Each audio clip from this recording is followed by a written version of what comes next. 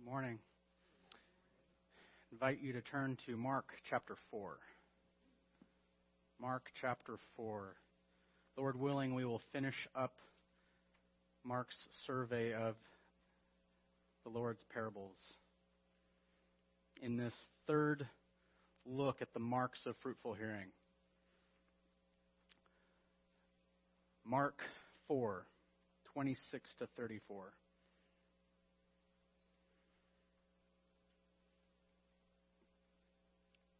All right, so as we have examined over the last several weeks, Mark has lumped Jesus' parables together. He has put them all together in one scene, as it were.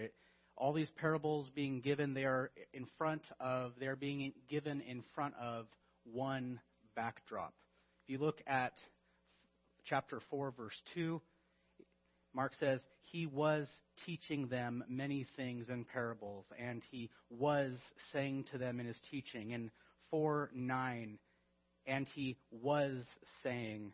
Verse 21, and he was saying to them. Verse 24, and he was saying to them. And again in verse 26, again in 30, again in 33, and twice in 34, we are told Jesus was saying these things, and he was teaching. And I have to apologize because I'm going to geek out a little bit in our sermon today by bringing up some of the details in the Greek. But all those verbs that I just gave you, Mark wrote them in what's called the imperfect tense. And what he does when he uses that tense is he's describing an ongoing action. It was something that was going on. It was going on continuously. It was interrupted until the present time. And it may be going on still. It may have stopped, but it was going on. It was happening over and over and over again, continuous.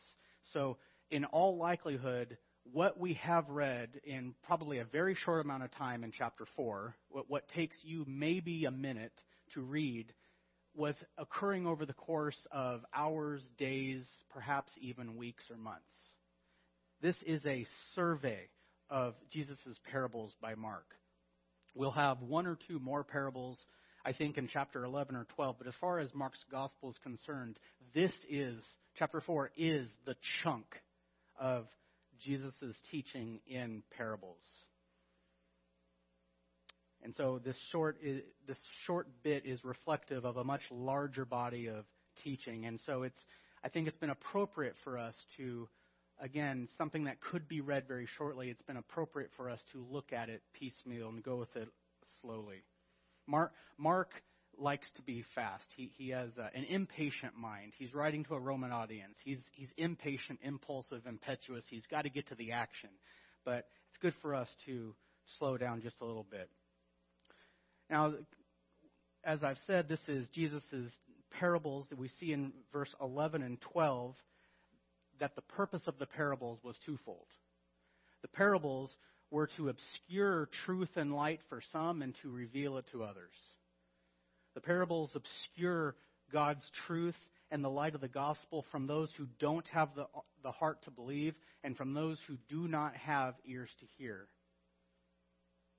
They conceal, but at the same time, they reveal that same truth, same light to those who are able to hear it. What's the difference between the two groups? What is the dividing line? What is the division marker? The difference lies in the nature and the condition of the heart of the hearer. Those who have the heart to hear Jesus hear Jesus. They hear him, they believe him, and they bear the fruit of his word. Beginning in verse 21, Jesus then began to explain what this, we can say, fruitful hearing looks like. What is it? What does it look like? What does it do in the life of a disciple, of a believer, of a follower of Jesus? And he began giving us these qualities that mark fruitful hearing. The first quality in verses 21 to 22 was obedient witnessing. Those who have received gospel light are commissioned to go out and to share it. This was true of the 12 disciples who became the 12 apostles. This is true of every disciple of Jesus who has lived and been called up until this day. And nothing will change about that.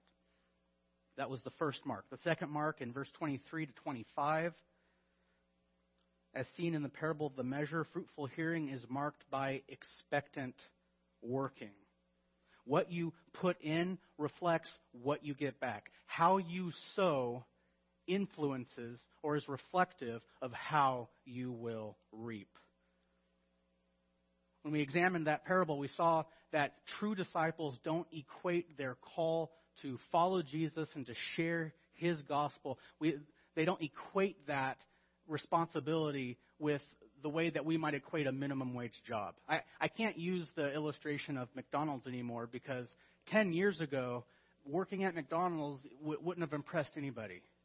You know, the whole "would you like fries with that?" But I mean, have you been to a McDonald's lately? It's pretty nice. The uniforms are pretty nice. The packages and I can't use McDonald's anymore. But true disciples don't have a "would you like fries with that" mentality about sharing the gospel. Fruitful hearing realizes we are dealing with things of eternal significance. We are dealing with souls of people who will exist in one realm or the other. They will exist forever. There's a sobriety about this, and faithful hearing thus expects God to honor and to bless our evangelistic efforts. We understand not everybody will respond. Perhaps not even many will respond, but some will. Some will respond, and fruitful hearing works expecting God to save those whom he has called. Whereas those who sit on the gospel and do nothing with it will certainly see nothing come from it.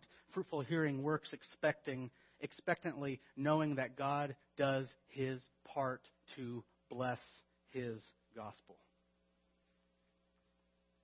The third mark of fruitful hearing is that it waits dependently. Fruitful hearing, as verses 26 to 29 tells us, that fruitful hearing waits dependently. Let's see what Jesus says.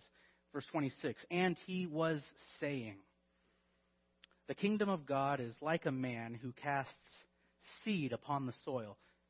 And he goes to bed at night, and he gets up by day, and the seed sprouts and grows. How, he himself does not know. The soil produces crops by itself. First the blade, then the head, then the mature grain in the head. But when the crop permits, he immediately puts in the sickle because the harvest has come. Now this parable, I don't know whether to call it the parable of the sleeping farmer. Most people call it the parable of the growing seed. But this parable is unique to Mark. And in it, Jesus has returned to using the image of the seed. He returns to using an image and an experience and a phenomena that everybody would have been familiar with. And that was the nature and the manner of his parables, using basic earthly truths to teach profound heavenly truths. And what is the basic earthly truth in this parable? Well, what do you think it is? What is the easily observable truth about the seed? It grows by itself. It grows automatically. Now, remember, this was an agrarian society. Virtually everybody themselves was a farmer, or they knew a farmer. And at the very least, there were farms everywhere, and they were surrounded by farms. And so you could see farming. You could see fields and crops and things growing.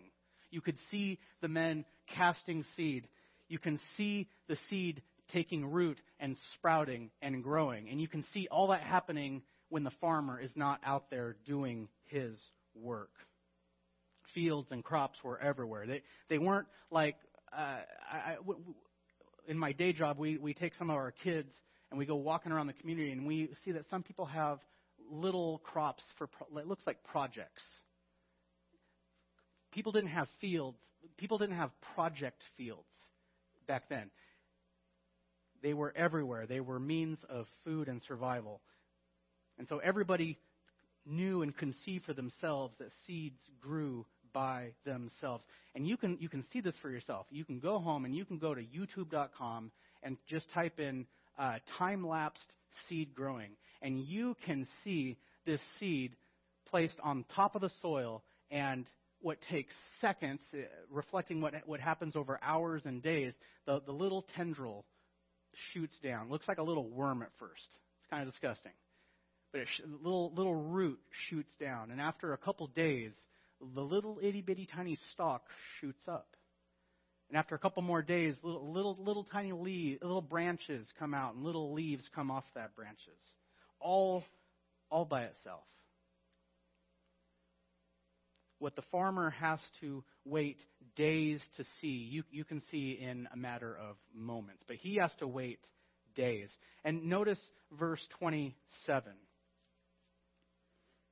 After he's cast his seed upon the soil, what does he do? Verse 27. He goes to bed.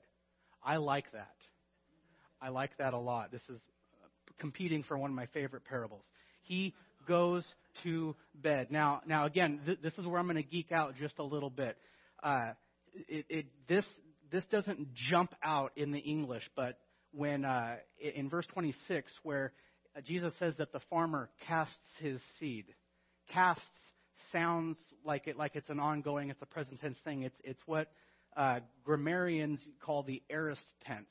It is something that happened in the past, and we don't care when it began. We don't care when it ended. We don't care how long it took. We don't care about any detail about the action. All we care about is that it is done.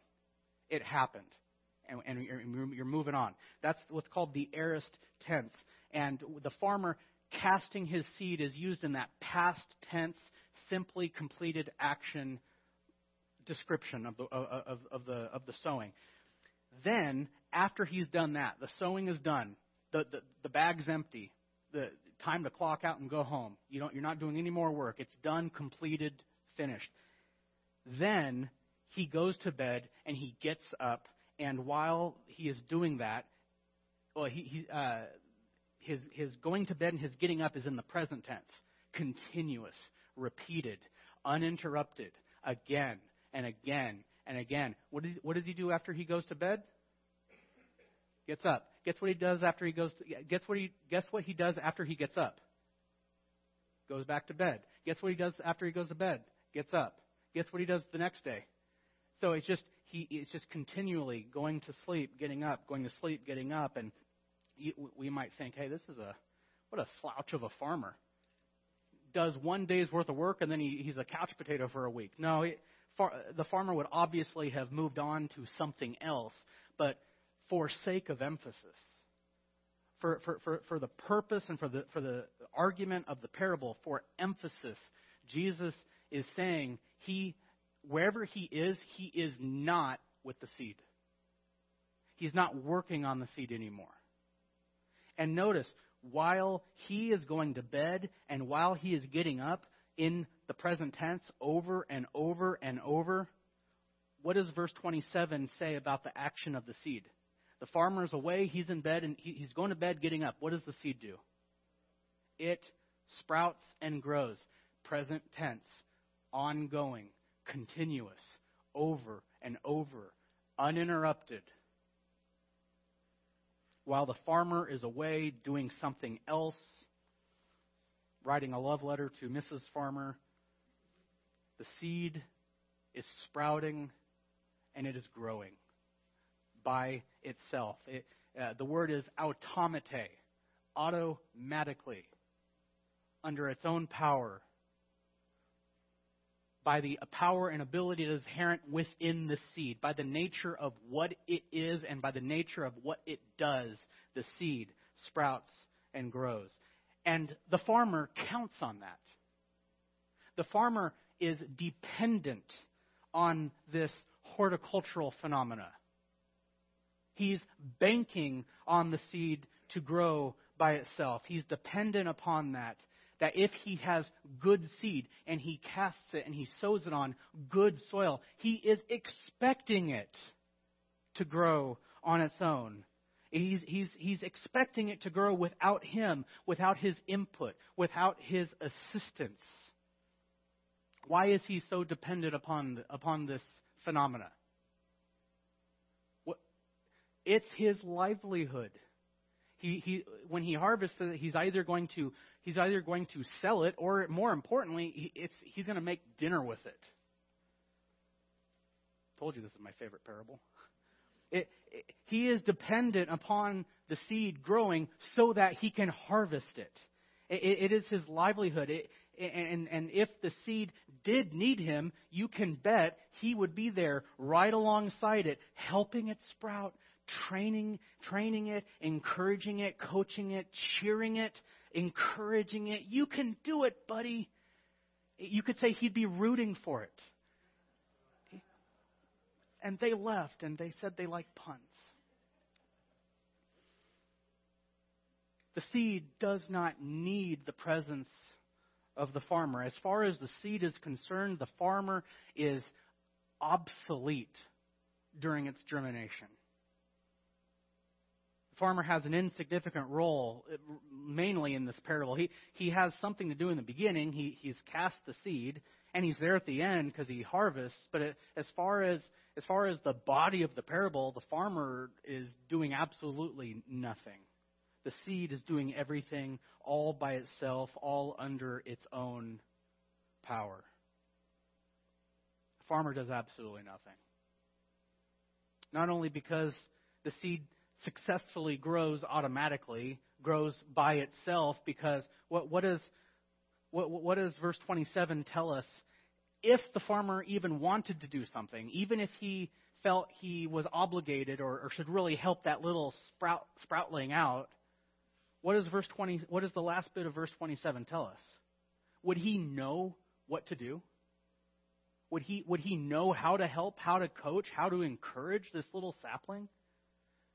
Could he help it? Would he know what to do to help this little green thing grow into a big mighty bush? No, he doesn't know what to do.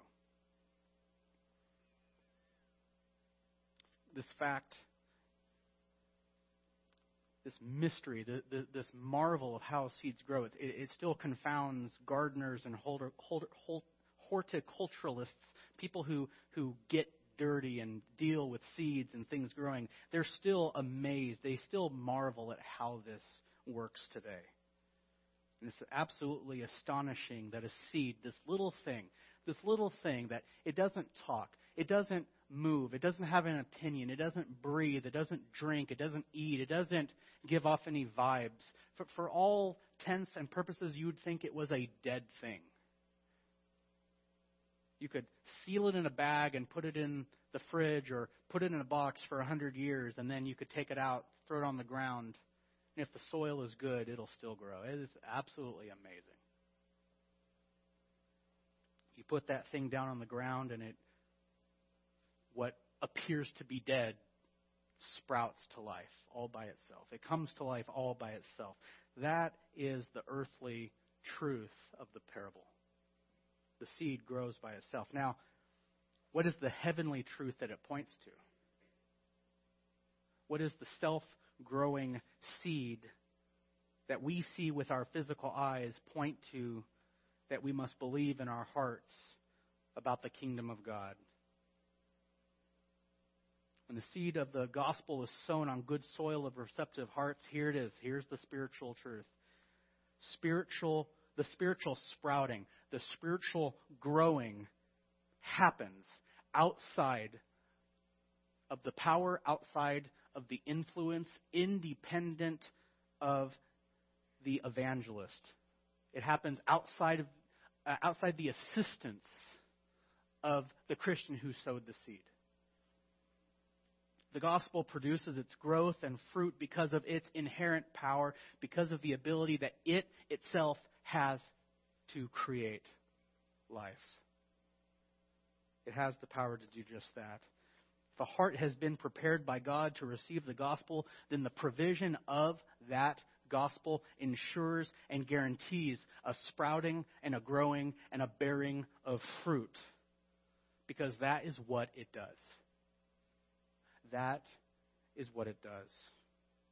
And it doesn't need your help. Nor does it need my help. The gospel is that powerful. What we call the second birth, what we call being born again, being made a new creation, being regenerated, remade. This is the work whereby the Spirit of God imbues life to the soul, and He quickens the soul to believe in Jesus Christ and to love God, things which we in ourself and our flesh are not capable of doing. If we can't do those things, how could we expect to foster and encourage others to do what we ourselves could not do? The farmer does not impart or give or produce life to his crops. Neither does the Christian do the same to those in his mission field. He is utterly dependent upon the inherent nature and the power of the gospel. The Christian is utterly dependent upon the power and nature of the seed of the Word of God in his evangelism.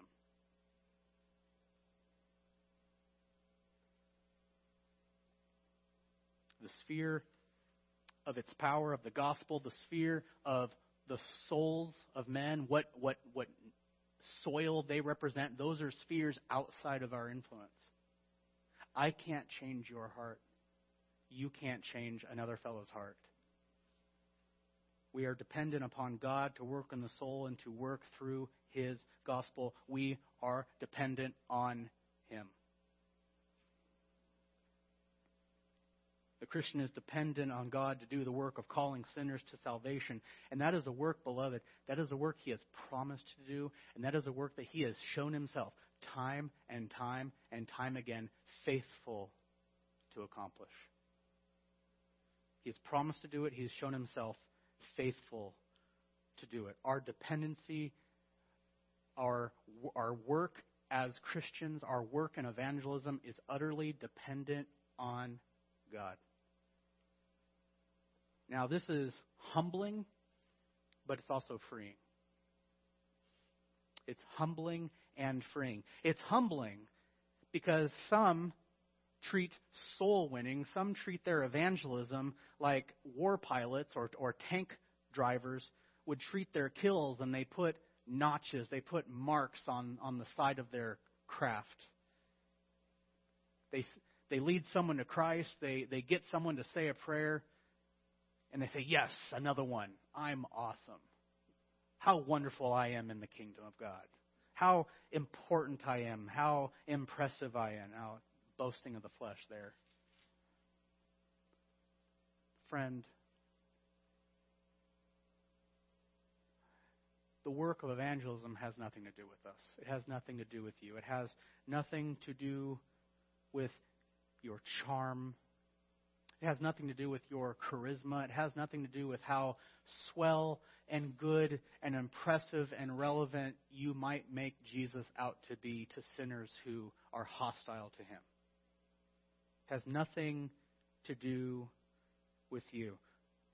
Paul says in 2 Corinthians 4:7, speaking of him as a man and his gospel workers, his partners in the mission field, as those who have the gospel, he calls them jars of clay or earthen pots that have this treasure entrusted to them. It was a most humble piece of equipment that you would use to move things around that you would not want to touch with your hands.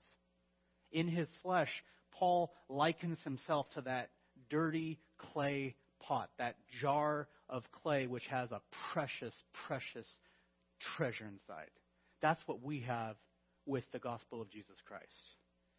Trying to bring our own efforts, trying to win people over to Christ through our good works, through our charm, through our charisma. It's like trying to impress someone with a dirty piece of clay. It's not going to happen.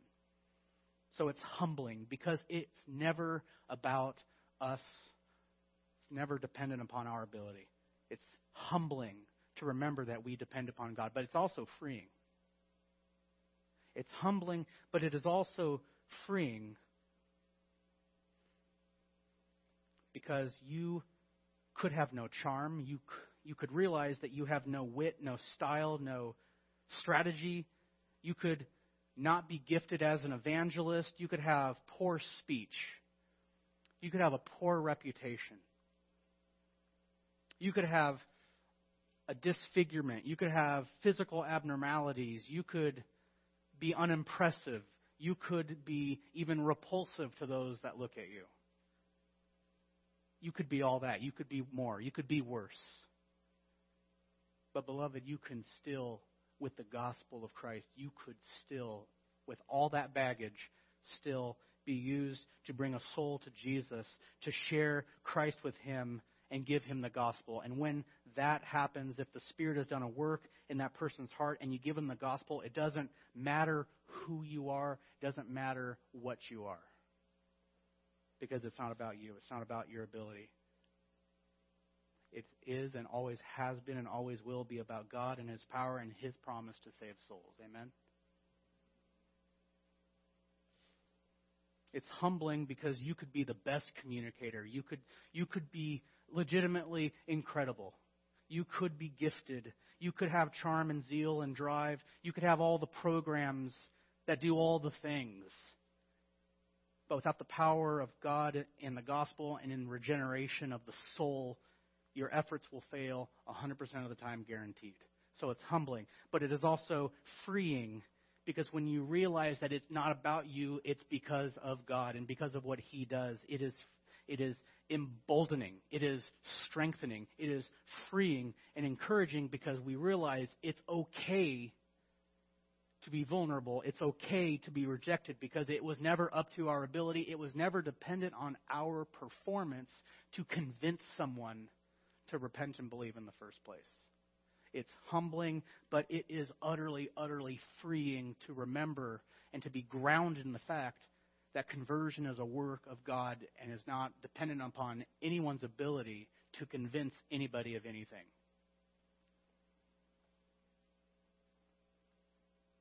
Conversion is a work of God. And when this happens, when sinners are brought to repentance, when they are brought to a place of saving faith, we see the successful harvest God has achieved. And just like that farmer who in verse, 29, when the crop permits, when we see the harvest, just as the farmer immediately reaps his crops at the harvest so that he can enjoy them, we immediately, upon seeing lost people saved, we immediately begin to rejoice with them. We rejoice when we see lost people found, do we not?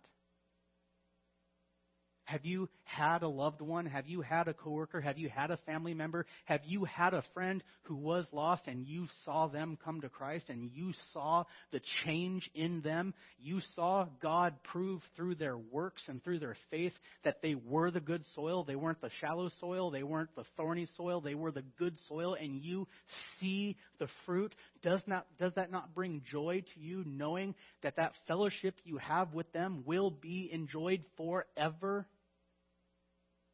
Doesn't that not lift your spirits in the way that all the money and all the pleasures of earthly life could not accomplish? Knowing that something of eternal significance, knowing that something that the devil and all the powers of the world cannot take away.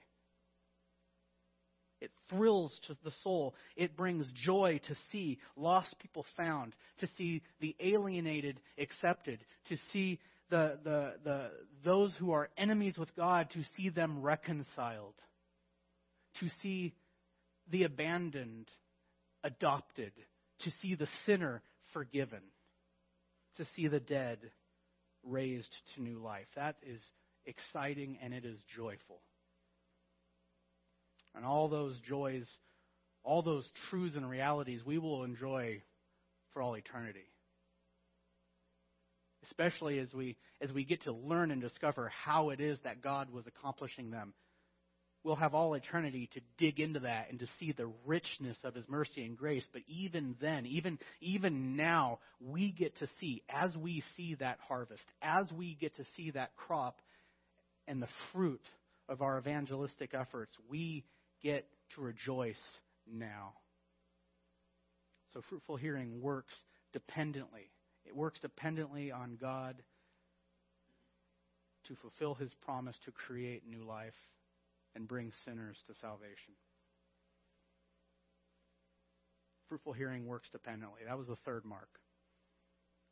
The fourth and final mark of fruitful hearing of those who are the Lord's disciples is that they walk confidently. Fruitful hearing walks confidently. This is the last parable, verses 30 to 34.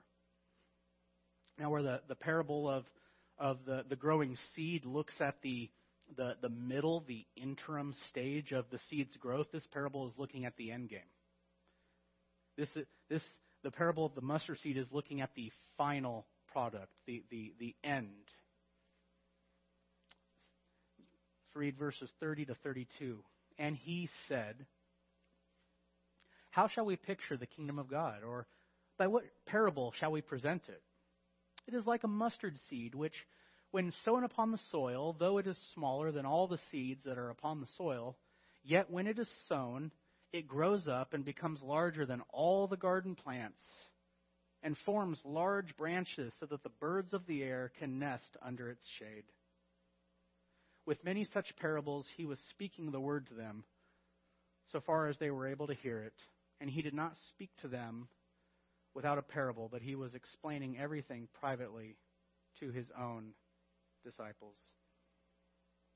This is the fourth and final mark of true disciples. Those who truly hear Jesus, those who have ears to hear and hearts to believe and to follow Christ. The fourth mark is that they are confident. Their walk is in confidence. Their life is lived out in confidence. Their evangelism is executed in confidence. Now, with this final parable, Jesus assures his disciples that the enterprise before them will not end like it started. This gospel enterprise, this gospel mission, it's not going to conclude as it began, and it's not going to conclude on the same level that it was currently at the present time. Well, what do I mean by that? The fully grown mustard bush in the parable is the kingdom of God as it will be in its fullest manifestation. The mustard bush at the end of the parable is what the kingdom of God will be at the end of the ages. The kingdom, not the bush, will have incredible awe. It will be utterly amazing. It will be full of immeasurable glory. God himself will be there. We are told that we will see his face. Everything will be as it should be. There will be no poor, there will be no death, there will be no disease, there will be no illness, there will be no weakness, there will be no hunger, there will be no pain or suffering or sin. Indeed, everything will be as it ought to be. There will be true peace, a peace that hasn't been since the beginning of Genesis 3, and I would even say the peace we'll have will surpass what Genesis 1, 2, and 3 describes. We will have complete harmony. We will have peace. And we will see and we will revel. We will glory in our riches in Christ. And we will utterly enjoy every second for the rest of eternity. How do I express that in a way that does justice to what it will actually be? I don't know how. I just accept it by faith that it will be stupendous, more than words can describe. That is what the kingdom of God will be like. That is what we will experience in the kingdom in the final state. And it is unlike the development of that kingdom's glory is unlike the development of normal kingdoms. Normal kingdoms, normal empires usually begin with a revolt and a bang, only to later crumble into decay and fall into obscurity with a whimper. Yet it is in that humble state, it is with that kind of a whimper, it is with that state of low reputation and recognition that the kingdom of God began. Think about it. It began with a baby allegedly or rumored to have been born out of wedlock, the son of a lowly carpenter out of Nazareth of all places. I still don't know which area around here fits this description, but where I'm come from, it was Oakland. It's the place, what good comes out of Oakland? What? Bless you.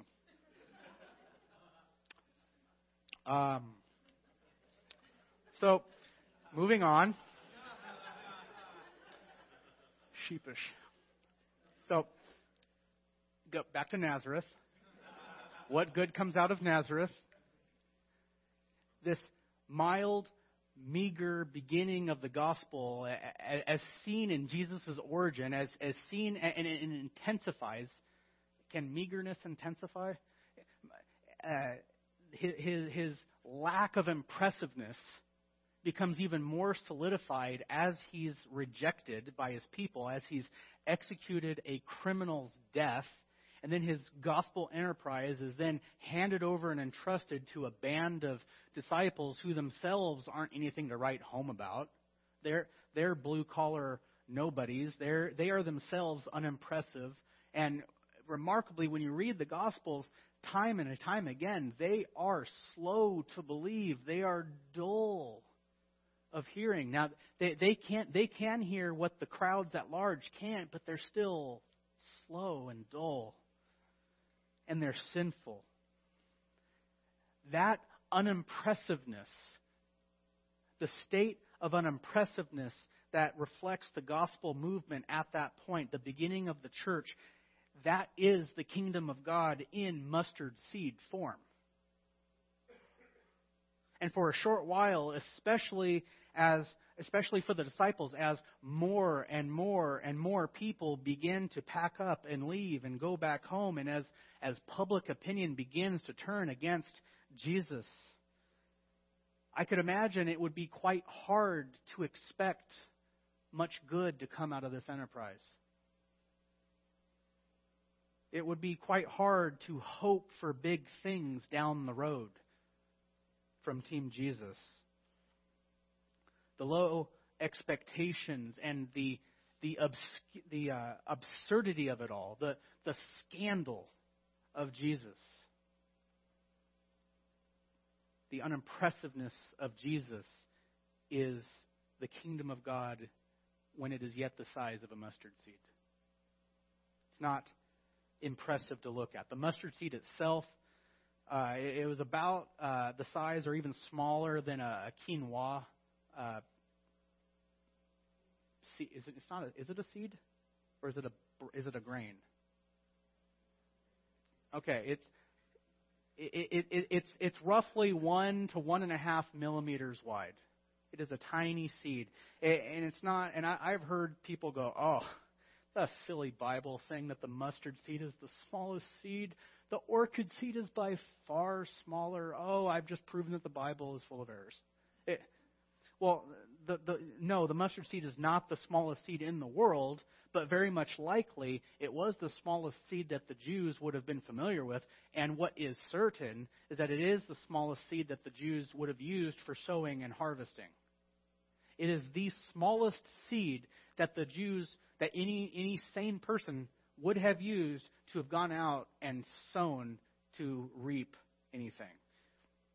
And judging from its size, remember, it's the size of a grain of sand. It is this tiny little thing. I have no idea how they collected or harvested the seeds, but judging from outer appearances, you would not expect anything impressive. You would not expect anything big or grand or amazing or significant. You would not expect a lot to come from this little itty-bitty seed, because usually big things produce big things. Little things produce little things. So you wouldn't expect anything to come from this tiniest of sown seeds, and yet the mustard bush could grow to be around 6 feet wide and anywhere from 10 to 15 feet tall. So we're not sure if it was a tree. It was probably a large bush or a large shrub. But it would go on to produce a vessel large enough to produce thousands and thousands and thousands of its seeds. The disciples needed to know this truth about the kingdom of God. They needed to be reminded about this quality, this characteristic of the kingdom, that it itself has the power to grow, so that they would remain confident. They needed to know that the kingdom of God would grow so they could remain confident. This parable is telling them that the present state of the kingdom does not reflect its final state. And they needed to know that because of the dark days ahead. Again, as people were leaving, as people would mock them, as they would have to give up friends and family. You remember what the cost of discipleship is? Jesus himself said, if anyone wants to follow me and be my disciple, he must what? Deny himself, take up his cross, follow him. But when you consider the grandness, when you consider the final product, whatever price you may pay here and now, it will be worth it. Amen? Now at their lowest point, which was the period between Jesus' arrest and death leading up to the resurrection, we are told that the number of disciples, you could say this is the roll call of the earliest church.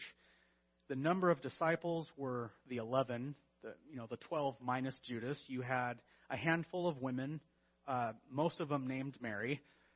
You had a handful of secret disciples, such as Nicodemus and Simon of Cyrene. And we are told that there were 120 in Jerusalem, 500 throughout the whole land of Galilee. So at the earliest stage, the kingdom is about 750 people. That is pittance compared to the massive throngs that have been swarming Jesus in the beginnings of the Gospels. Remember, there are so many people smothering him, trying to get close to him, and they can't get close enough, and they are smothering to the point that he can't even eat a meal often. That is a far cry. 750 people, give or take, is a far cry from those thronging masses. And so the church would, for a time, be that small, unimpressive size of a mustard seed. But it would, and it did, sprout and grow just as Jesus said it would. Did it not? We just read a couple weeks after, I think it was 49 days, or within a month or two of the ascension in Acts 2 on the day of Pentecost, Peter, the apostle with the foot-shaped mouth, gets up to preach. And 3,000 people were saved that day and added to the church because of his preaching. And we see a pattern like that as the church expands and as the gospel goes out. And since that time, millions of people have been added to the kingdom. God has indeed been faithful to his promise to uphold his church, and he continues to this day, and he will continue until Christ returns to add people until the very last soul that he has appointed to eternal life repents and believes and is placed in that blessed ark of Jesus Christ. God has promised not to lose a single soul. Each one will be masterfully placed As they come to the living stone, they become living stones, as 1 Peter 2:5 says, and they are masterfully placed into the edifice of the spiritual house, the temple of God. And not one soul, not one stone, not one soul, not one person will be missed or skipped or lost or looked over. God is a very good God at saving His people. So His people are marked with confidence. We have a God that we can be confident in, amen? Now notice in verse 32 that the mustard seed grows. When it is sown, it grows up. It becomes larger than all the garden plants and forms large branches so that the birds of the air can nest under its shade. Now, some see this as saying that the kingdom's going to, Jesus had false disciples. He had flaky disciples at the beginning, and then many of them left. But the church is going to grow large enough. The kingdom is going to grow large enough that, again, it will attract some false disciples and false teachers, because the birds, if you remember back at the first parable, the birds are the devil. They are those who are antagonistic to the gospel. And the seed has grown a little bit, and they can't quite swallow the seed anymore because it's a massive bush. And so the least that they can do is sit in its shade. I don't prefer that interpretation, because the birds here aren't portrayed as anything antagonizing the bush. Jesus doesn't say that the birds are going after the seeds that the bush itself is now producing. The birds are merely resting. And twice we're told in the Old Testament, one in Daniel 4, one in Jeremiah 31, we are given this image of a tree that has grown so large, and the branches have shot out, and they are of such length and they are of such a girth that birds from all over the land are able to fly over and perch on it and rest in its shade. Daniel 4 speaking of Babylon, Jeremiah 31 speaking of Assyria, and this image is used of these real kingdoms that had grown so large that they were able to provide a sense of the reality of stability and protection for their neighboring kingdoms that they had subjugated. And so the tree providing a place for birds to perch is the image or reflective of these nations able to bless other nations. But I would remind you that both Babylon and Assyria have had their day, and last I checked, they have faded and have fallen away into obscurity. They are gone. But you know what's different about the kingdom of God? It continues to grow. It continues to grow. It continues to expand, and it will not be stopped. And that's something I have to remind myself every day in light of my vocation. I'm surrounded by people who have nothing, who want nothing to do with the kingdom of God. And in my walk, I can easily be discouraged and just feel like I'm surrounded by humanistic, paganistic worldview. And I have to remind myself, the world can throw itself, the nations can rage. It's not going to stop the kingdom of God. And so we can be confident in the kingdom because of who our King is. Amen? Fruitful hearing produces confidence in those who hear and follow Jesus. Well, as Mark has given us his last parable, at least in this survey, and he says, with many such parables, verse 33, he was speaking the word to them so far as they were able to hear it, and he did not speak to them without a parable, but he was explaining everything privately to his own disciples. And this is saying again what we've already looked at. The majority of people do not have ears to hear Jesus. But those whom he has called, those who are remaining with him, he himself is explaining everything to them, and the Lord will be there to teach us.